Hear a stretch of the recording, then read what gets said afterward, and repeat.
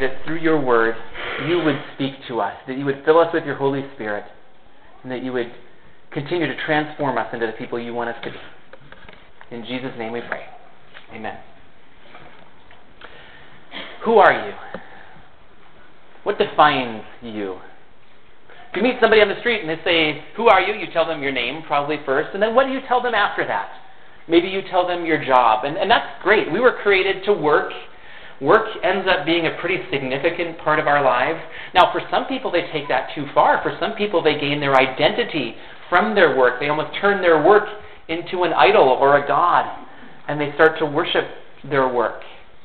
Does that define who you are, what you do? Or for those of you, maybe you're a stay-at-home mom. Maybe that is what you look to for your self-identity, your self-worth. And I think we all struggle with those concepts of self-identity, self-worth. Do you ever get this picture in your own mind of who you think you should be? Or do you hear other people talking to you? Maybe it's people from your past, maybe it was your parents, maybe it was expectations that were placed on you, and you're still trying to live up to those expectations. I wonder how many of us have that kind of a picture in our mind, and I wonder how many of us have fallen short of that, whether it's somebody else's expectations or even our own expectations, that we just fall short of who we think we should be. Or maybe as we ask this question, who are you, maybe there's people who are just getting off track a little bit. That I hope that those of us who are here would say that I'm here to live my life for Jesus, but maybe we get caught up in the other stuff of life and we start living a different life even than what we say we want to live. And again, just getting back to this idea, we all fall short. We all have this goal in mind of who we want to be, and we all fall short of that. And on top of that, we've all probably made bad choices. Now, I don't think there's a single one of us in here that would like to be known for our bad choices, although I often think of this when people get convicted of a crime. They don't want to be known for their bad choices. They want to be known for the good that they've done. Now, what about us? Do you ever think of yourself just entirely in regards to the bad choices you've made? The slip-ups you've done in life? Who are you? What defines you? Well, to answer that question, I want to do two things today. First, I want to look at the example of the Apostle Paul. He's a guy who started out living his life in the wrong direction, but God got a hold of him and changed him and transformed him into somebody that God could use mightily for his kingdom. Paul figured out who he was in light of who God is. And then the second thing I want to do with my sermon today is I want to do a recap of the I Am sermon series that we've been doing here at Cornerstone. We've been looking at these truths of who Jesus is, because the reason I want to ask this question, who are you, is because I think who we are is going to come into focus as we figure out who Jesus is and as we submit rightly to him. And my hope is that we will all gain wisdom from God as we seek to find out who we are supposed to be in God's eyes. So first we're going to take a look at the Apostle Paul.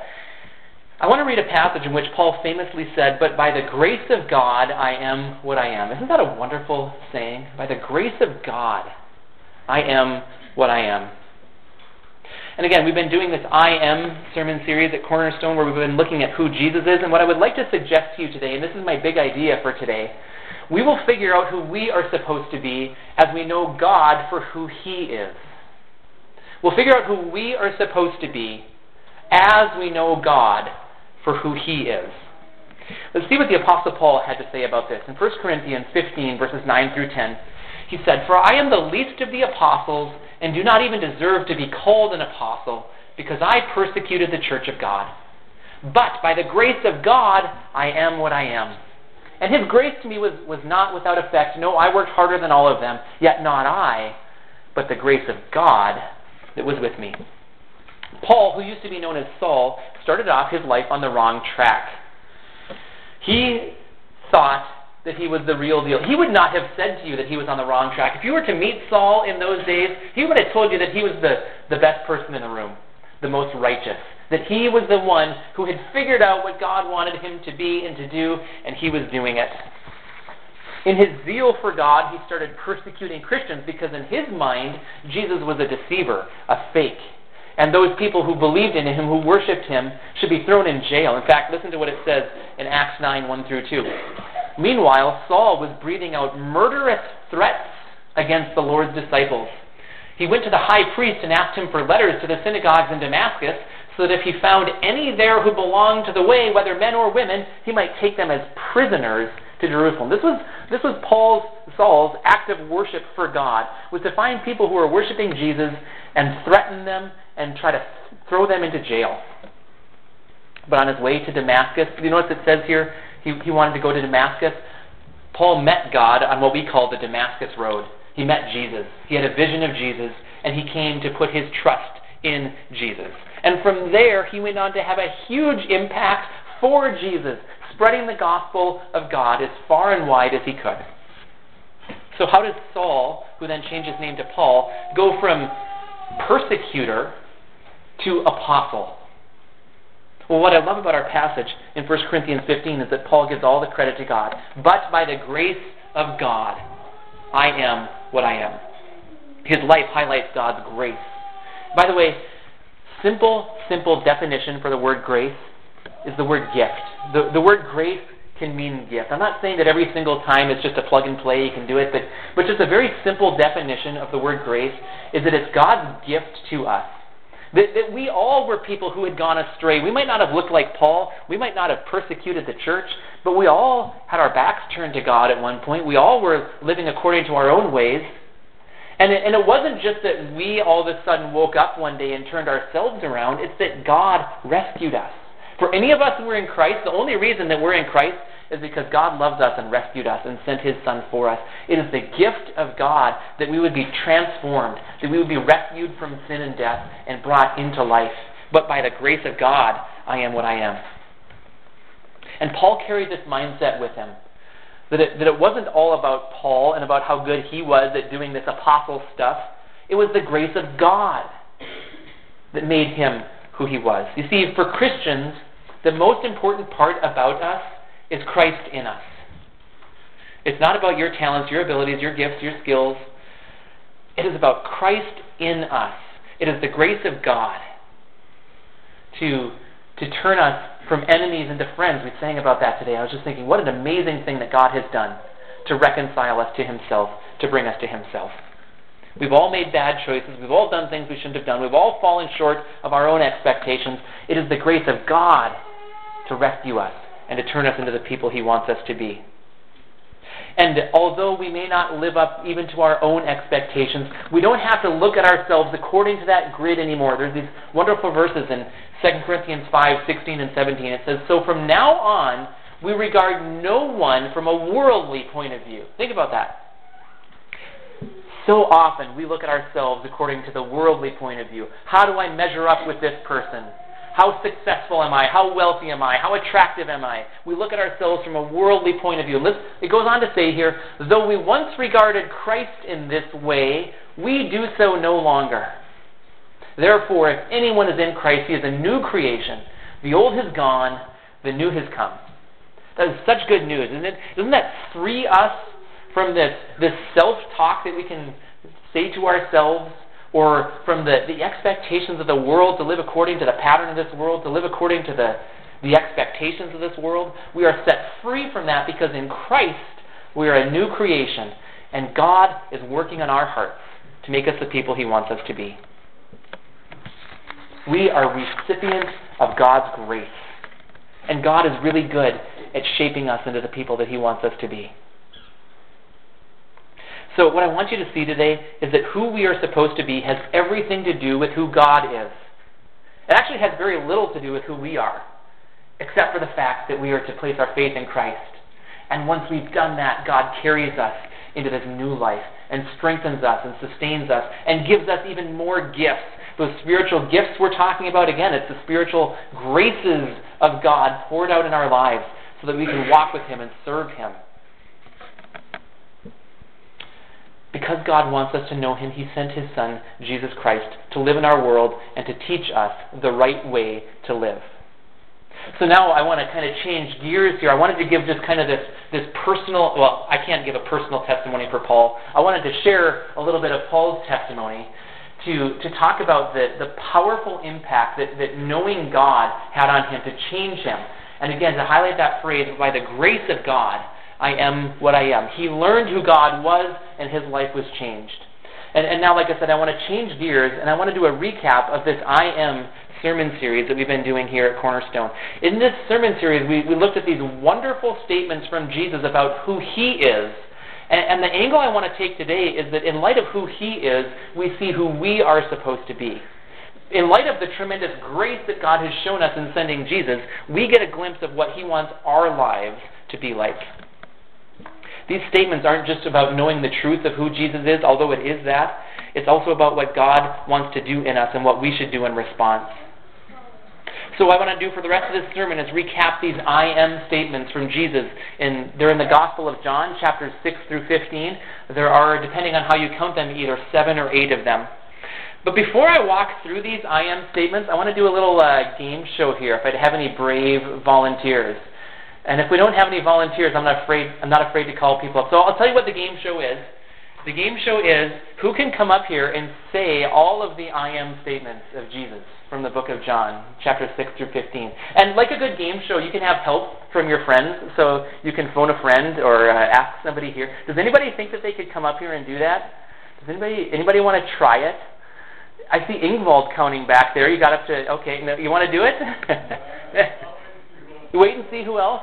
Does anybody want to give it a try? I timed my kids last night. Should I have my kids come up and do it? No. They did it in 12 seconds last night. So, okay, we'll just do it as a group. Okay, so just kind of shout them out. The 7 I am statements. I am the way, the truth. I am the way, the truth, and the life. I'm the resurrection and the life. I am the good shepherd. I'm the bread of life. I'm the light of the world. I'm the true vine. The gate for the sheep. Good job. There we go. That wasn't so hard, was it? Okay. Those are the 7 I am statements of Jesus. Now what I want to do to recap is I want to walk through them in order. So we're going to start with the first one in John 6 where Jesus said, I am the bread of life.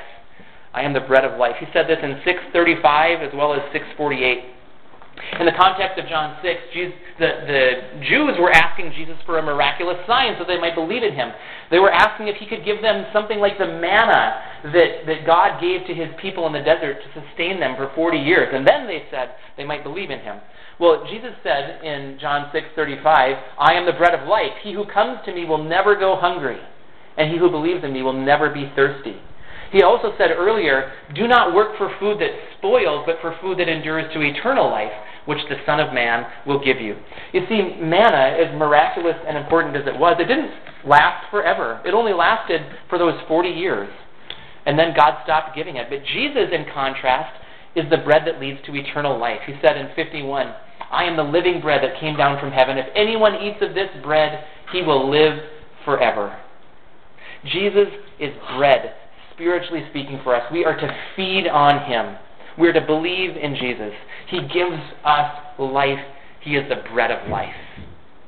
Okay, so that's the first one. I am the bread of life. The second one, Jesus said, I am the light of the world. He said this in John 8:12 and again in 9:5. I'll read John 8:12 for you. When Jesus spoke again to the people, he said, I am the light of the world. Whoever follows me will never walk in darkness, but will have the light of life. And then again, Jesus said this in John 9. And in John 9, he proved his point by restoring the sight of a man who had been born blind. Remember, nobody had ever heard of opening the eyes of a man born blind, and that's exactly what Jesus did. This man literally couldn't see before he met Jesus, and then he met Jesus, and Jesus healed him, and then he could see. Without Jesus, we don't see. With Jesus, we do see. An illustration here. I think I've told this one before, but I really like this one. I went caving with some friends of mine, spelunking. It was a proper term, I guess. And we had these headlights that we wrapped around our head, and it was like a flashlight on top of our head. And we went caving as far as we could go. We ended up in this really tiny little cave within the cave. And one of the friends said, let's turn off our lights. So we all turned off our lights. And I expected, I put my hand in front of my face, and you know how when you're like in a dark bedroom or something, you can still kind of see, like you can try this out tonight. You're in your bedroom and it's dark, you put your hand in front of your face, maybe you don't see it at first, but then, oh yeah, now I see it. I expected in that cave that I was going to be able to see my hand, but I just couldn't. Just didn't matter how long I held it there, I was not going to be able to see my hand. You see, it's human nature for us to assume that we can see the way that we need to see. It's human nature for us to think that we can make it through this life on our own without help from God. But in regard to spiritual sight, we cannot see rightly without Jesus. Now, thankfully, He is the light of the world, and because we can know Him as the light of the world, we can see by His light, and He can lead us into what is right. All right, let's move on to the next one. The next two are actually very similar. They both have to do with sheep. In John 10:7, Jesus said, "I am the gate for the sheep." I am the gate for the sheep. And I love his explanation of this one in verses 9 through 10. He said, "I am the gate. Whoever enters through me will be saved. He will come in and go out and find pasture. The thief comes only to steal and kill and destroy. I have come that they may have life and have it to the full." Now, I love these descriptions. I love in here that there's salvation for all who enter through Jesus. But there's also this abundant life. Look at the descriptions here of this abundant life. It talks about those who come through Jesus, they can come in and go out and find pasture. Sheep are not known as being animals that can find the food that they need for themselves. So they are led here through the gate to come in and go out and find pasture. And although there's an enemy who wants to steal and kill and destroy, Jesus came that we may have life and have it to the full. There's another translation that says that we might have abundant life. Does that sound good to anybody? Abundant life? But please know that life is for us as we know Jesus, as we come in and go out through Him. Jesus is the gate. And then similarly, also, Jesus is the Good Shepherd. This is our fourth one. Jesus said this one also in John 10. He said it in verses 11 and 14. There's some pretty powerful language in John 10 about the relationship between sheep and shepherd. I want to show you a couple of them. Jesus said in verse 3 about this Good Shepherd, He calls His own sheep by name and leads them out. Isn't that neat that He knows us by name? And then in verse 14, He said, "I am the Good Shepherd. I know my sheep, and my sheep know me." We talk a lot, we Christians talk a lot about a relationship with Jesus. Well, this will be one of the passages where we talk about that, because there's this mutual knowing, this two-way relationship between sheep and shepherd, where the sheep gets to know his shepherd, and the shepherd gets to know the sheep, and the sheep also get to know the shepherd. And it says in there that they will listen to their shepherd's voice, but they won't follow a stranger. And isn't that neat? They've gotten to know their shepherd's voice so well that they have learned to follow Him and only Him. And that's what I want for us, that we would get to know the voice of our Savior, of our shepherd so well that we would constantly follow Him wherever He would lead us. And then one other thing about the Good Shepherd. In verse 11, Jesus said, "I am the Good Shepherd. The Good Shepherd lays down His life for the sheep." A good shepherd will take care of his sheep. And again, sheep are needy animals. They're not very good at defending themselves from predators. We might not like to think of ourselves as being that needy, but we are. And that point is perhaps made most clear as we think about eternal life. We can't get eternal life ourselves. And the reason that we can't get eternal life ourselves has to do with ourselves. We were the ones who created the problem. We were the ones who sinned against God, and it was because of that sin against God that we had earned a death penalty. So God saw all of this. He saw us like sheep going astray. Each of us had turned to our own way, like it says in Isaiah 55. But what did God do for us in His great love for us? He sent the Good Shepherd, Jesus Christ. Jesus saw exactly what was happening to us. He knew what stood against us, and He came in and literally laid down His life for the sheep. He died for us in our place. When He died on the cross, He took our sin penalty upon Himself, so that anyone who receives Him can receive complete forgiveness, can receive eternal life. Jesus saw what stood against us and laid down His life for us. He is the Good Shepherd. We couldn't save ourselves. He did it for us. So have you received Jesus as your Savior and Lord? If not, I want to urge you to do it right now, even just in prayer right now. Just talk to God and ask to receive Jesus as Savior and Lord. Ask Him to forgive your sins and to lead you into new life. Let's move on to the next I am statement. I am the resurrection and the life. This one is in John 11 in the midst of a really cool story in which Jesus raised Lazarus from the dead.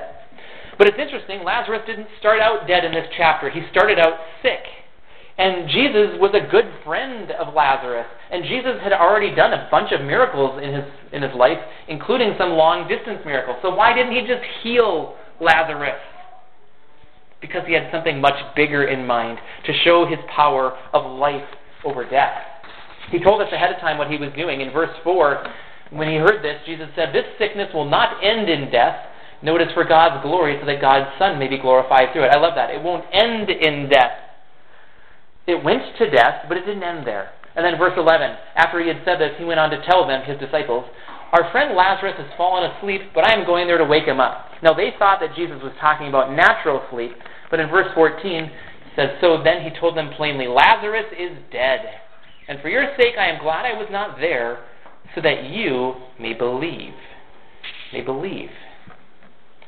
As proof of his power of life over death, Jesus intended to raise Lazarus from the dead so that the people would believe. I pointed out when we walked through this passage last Sunday, on Easter Sunday, believe is a key word in this passage, showing up in John 11 it shows up 8 times. Believe. Look what Jesus said would happen for those who believe. Verses 25 and 26. Jesus said to her, that's to Martha, the sister of Lazarus, "I am the resurrection and the life. He who believes in me will live even though he dies, and whoever lives and believes in me will never die." Do you believe this? Do you believe this? Now I love this I am statement of Jesus. All the other 6 of them are very normal, everyday things. Bread, light, sheep. Now this one, death was an everyday occurrence. People always are dying around us. But resurrection, that was something different. Resurrection wasn't part of the way that they were thinking. So for Jesus to say, "I am the resurrection and the life," he's urging us to believe that he is the one who has power over death. He is the one who could raise Lazarus from the dead. He is the one who could be raised from the dead after his own death. He is the one who can raise us from the dead. Do you believe this? In Christ, death is not the end. We have eternal life. Then our 6th one, Jesus said, "I am the way and the truth and the life." He said that in John 14:6. He said this in the midst of a conversation in which he was comforting his disciples with words about heaven and preparing a place for those who follow him. John 14, verses 4 through 6. Jesus said, "You know the way to the place where I am going." Thomas, that's one of his disciples, said to him, "Lord, we don't know where you are going, so how can we know the way?" Jesus answered, "I am the way and the truth and the life. No one comes to the Father except through me." Thomas thought he didn't know the way, but he actually did know the way because he knew Jesus, and Jesus is the way. He's the only way to the Father, in fact, as Jesus said there, the only way. No one comes to the Father except through him. That word way can also mean road or path. So there's one path where we follow Jesus, but there is another path, another option for us to take. Jesus talked about that one in Matthew 7. He talked about the road, the broad road that leads to destruction, and many find it. But the other road, the one that leads to life, is narrow. That's the one where we believe in Jesus, where we follow him. There are only 2 paths, and it makes so much sense for me. And I just want to keep encouraging you. I talk about this a lot here. I just want to keep encouraging you to know that there are only 2 paths. Either we are with Jesus or we are not with him. Either we believe in him or we reject him. Either we follow him or we make our own way. Those are the only 2 options that we have in life. And I want to urge you to know Jesus as the way. And it's so great that Jesus doesn't just show us the way. He didn't just set an example and say, try to live like this. He is the way. So we can receive him as Savior and Lord. He can take up residence in our heart. And from there, he continues to lead us because he is the way, and we can do life with him. And then the 7th I am statement. I am the true vine. I am the true vine. Jesus said this one in John 15 in both verses 1 and 5. In John 15:5, he said, I am the vine, you are the branches.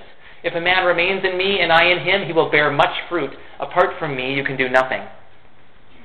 Because Jesus is the vine, he supports and nourishes the branches. And God wants to produce fruit through us. Isn't that encouraging?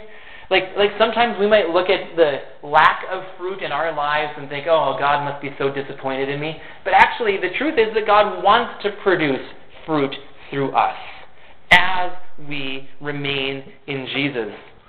That word translated remain or abide in John 15 shows up 11 times in the chapter.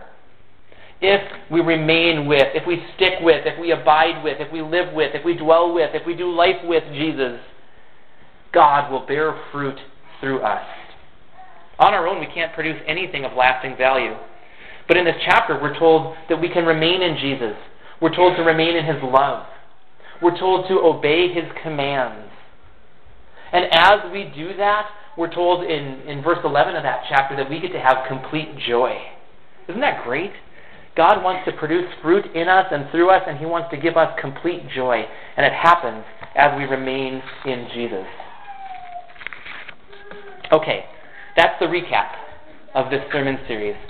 Now what I want to do is I want to recap the recap. So, and then we'll recap the recap. No, that would just be silly to do that. So we'll just recap the recap, what we're going to do. But I want to walk through these now just a little bit more quickly, and I want you to think about application.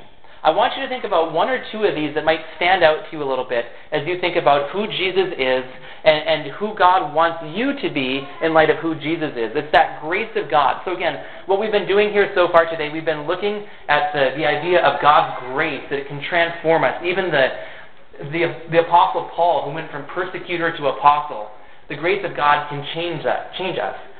And one of the ways it changes us is as we look at the truth of who God is and we see, because of who he is, who he wants us to be. So again, I want you to think through these now as we look at application. Okay, so number one, because Jesus is the bread of life, we are to feed on him. We're to feed on him. I think of this in two ways. Initially, it's for salvation, but it talks a lot about eternal life. In fact, in John 6 through 15, the concept of eternal life is mentioned 7 times. There's these 7 I am statements, and there's 7 mentions of eternal life. We feed on Jesus, and he gives us eternal life. But then I also think of this bread, almost like the daily bread that Jesus told us to pray for, that we can keep walking with Jesus, and as we walk with Jesus, God strengthens and sustains us. Second, because Jesus is the light of the world, we are to let him show us where to go. Now, this is the one that I've kind of picked out as the one that I want to think about. We all go through life with our own assumptions about how life should go, and we kind of, do you ever notice how we become like our own commentator about life? And it's almost like we trust our commentary over any other commentary that we would hear. And I just want us to know that we have no hope of seeing this life rightly unless we're with Jesus. And I want to go back to that cave story I mentioned. So I told you how the 4 of us, we went in, we had our headlights on, we got as far as we could go, we turned off our lights, and it was just pitch dark, couldn't see a thing. And then somebody said after that, okay, let's turn our lights back on and let's go out. I went to turn my light back on, and it didn't turn on. What do you think I did? Do you think I said, all right, I'll see you guys, I'm going to go find my way? I would not have been able to, I sometimes think, what if I were alone? I think I'd probably still be in that cave. My skeleton would be, at least. What did I do? What do you think I did when my light didn't work, but my 3 friends had lights that did work? What did I do? Kids? I stuck with the light, and they were able to guide me out of that cave. What about us in our lives, spiritually speaking? We kind of get to this point where we think, I can do this. I know what I'm supposed to do in life. Not if we're with Jesus, we don't. So we stick with the light of the world. When things start to go not our way, we don't just figure it out according to our own resources. We go to Jesus. We pray, say, God, what do you want me to do? How do you want me to see this? How do you want me to see this? We can't see our life rightly unless we're with the light of the world. And by the way, it's not just about showing up to church and getting your weekly dose of light. It doesn't work that way. It's about in all we do, walking with Jesus. Number 3, because Jesus is the gate for the sheep, we are to enter through him into abundant life. This one, again, has both an initial component and an ongoing component. Initially, we're to come to Him for salvation. We're like sheep. We can't protect ourselves from death. We need Him. But then ongoingly, we are to continue to go in and out through Him to find that good pasture. God has good things for us, and we get those good things as we walk with Jesus. Number 4, because Jesus is the good shepherd, we are to follow Him. Sheep aren't known for their ability to provide for themselves. And we might not like to think of ourselves as sheep, but the truth is we need Jesus. We need Him to guide us into what is good. We have our own ideas of what life should look like. Let's make sure that we're constantly coming before Jesus and learning from Him. And I think I could say this about any of these 7, but I'll just say it right now. This is meant to be a daily thing, even a moment-by-moment sort of a thing, following Jesus. He has good plans for us. We have plans, but what we need to do is keep submitting those plans to God. And part of that means it's this process that we go through in which we learn from Jesus. That's why we come to church. That's why I'm such a big fan of reading your Bible. I don't read your Bible, I read my Bible. Okay, reading our Bible every day, learning from Him, growing in our faith, praying as well, constantly. The Apostle Paul commanded us to pray continually. We keep talking to God throughout our day. We also keep putting ourselves around other believers so that we can talk about our faith together, encourage each other, or if we see somebody who's starting to slip or to stray, that we help them. And by the way, listen to those people. Listen to your brothers and sisters in Christ when they're helping you. You might have started to slip or stray and you didn't even know it. They might see it before you do. But on a daily basis, we're to follow Jesus wherever He leads us. Number 5, because Jesus is the resurrection and the life, we are to believe in Him. And this is so important because none of us can protect ourselves from death. We couldn't be smart enough or strong enough or wealthy enough to protect ourselves from death. It's coming for all of us. But eternal life is ours in Jesus Christ for those who believe, for all who believe. He proved His power over death. He proved it by raising Lazarus. He proved it by raising Himself. And He will prove it again by raising us. Do you believe? Number 6, because Jesus is the way and the truth and the life, we are to walk with Him wherever He leads us. Again, I love this picture of Jesus as the way. He's the one who not only shows us where to go, but He Himself is the way. We are to do life with Him. Everything that we do, we're to do it with Him. That might mean that some things in our lives need to change because He hasn't led us into them. But what He does lead us into will be very, very good.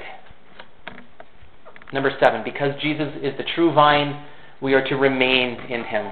We can't produce fruit on our own. We have to remain in Him. We are to know Him, to love Him, and to follow Him. And as we do that, then God produces this wonderful fruit through us.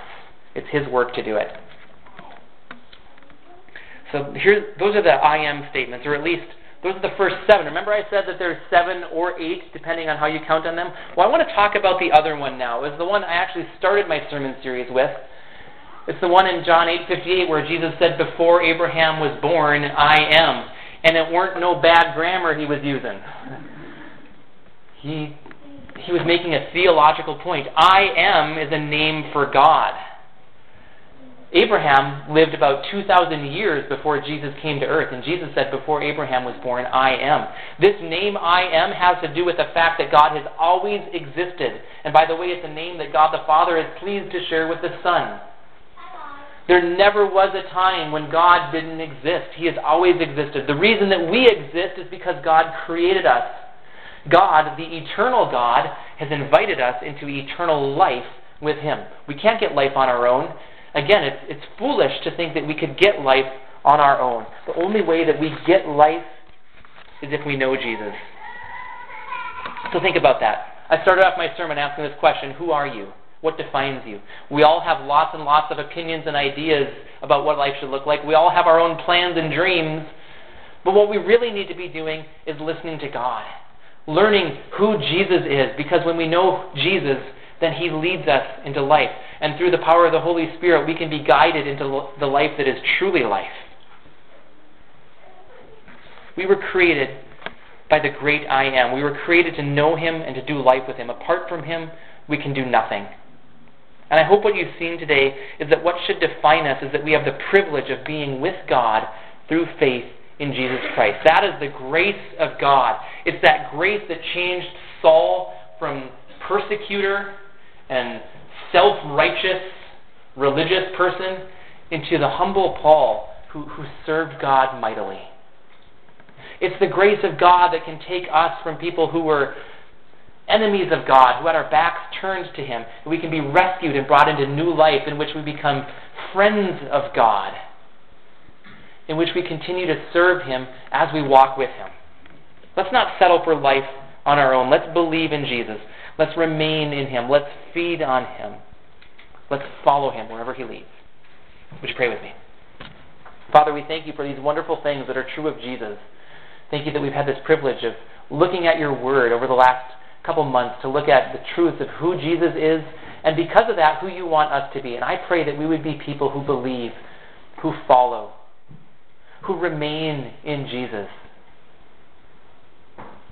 Jesus, we thank You that You are the way and the truth and the life, that You are the bread of life, that You are the light of the world, that You are the gate for the sheep, that You are the good shepherd, that You are the true vine, that You are the resurrection and the life. May we believe and walk rightly with You. God, would You please strengthen us for that? Would You please fill us with the Holy Spirit? Would You please point out to us when we're not walking rightly? God, would You continue to pour out Your grace on us to make us the people that You want us to be as we follow Jesus. In Jesus' name we pray. Amen.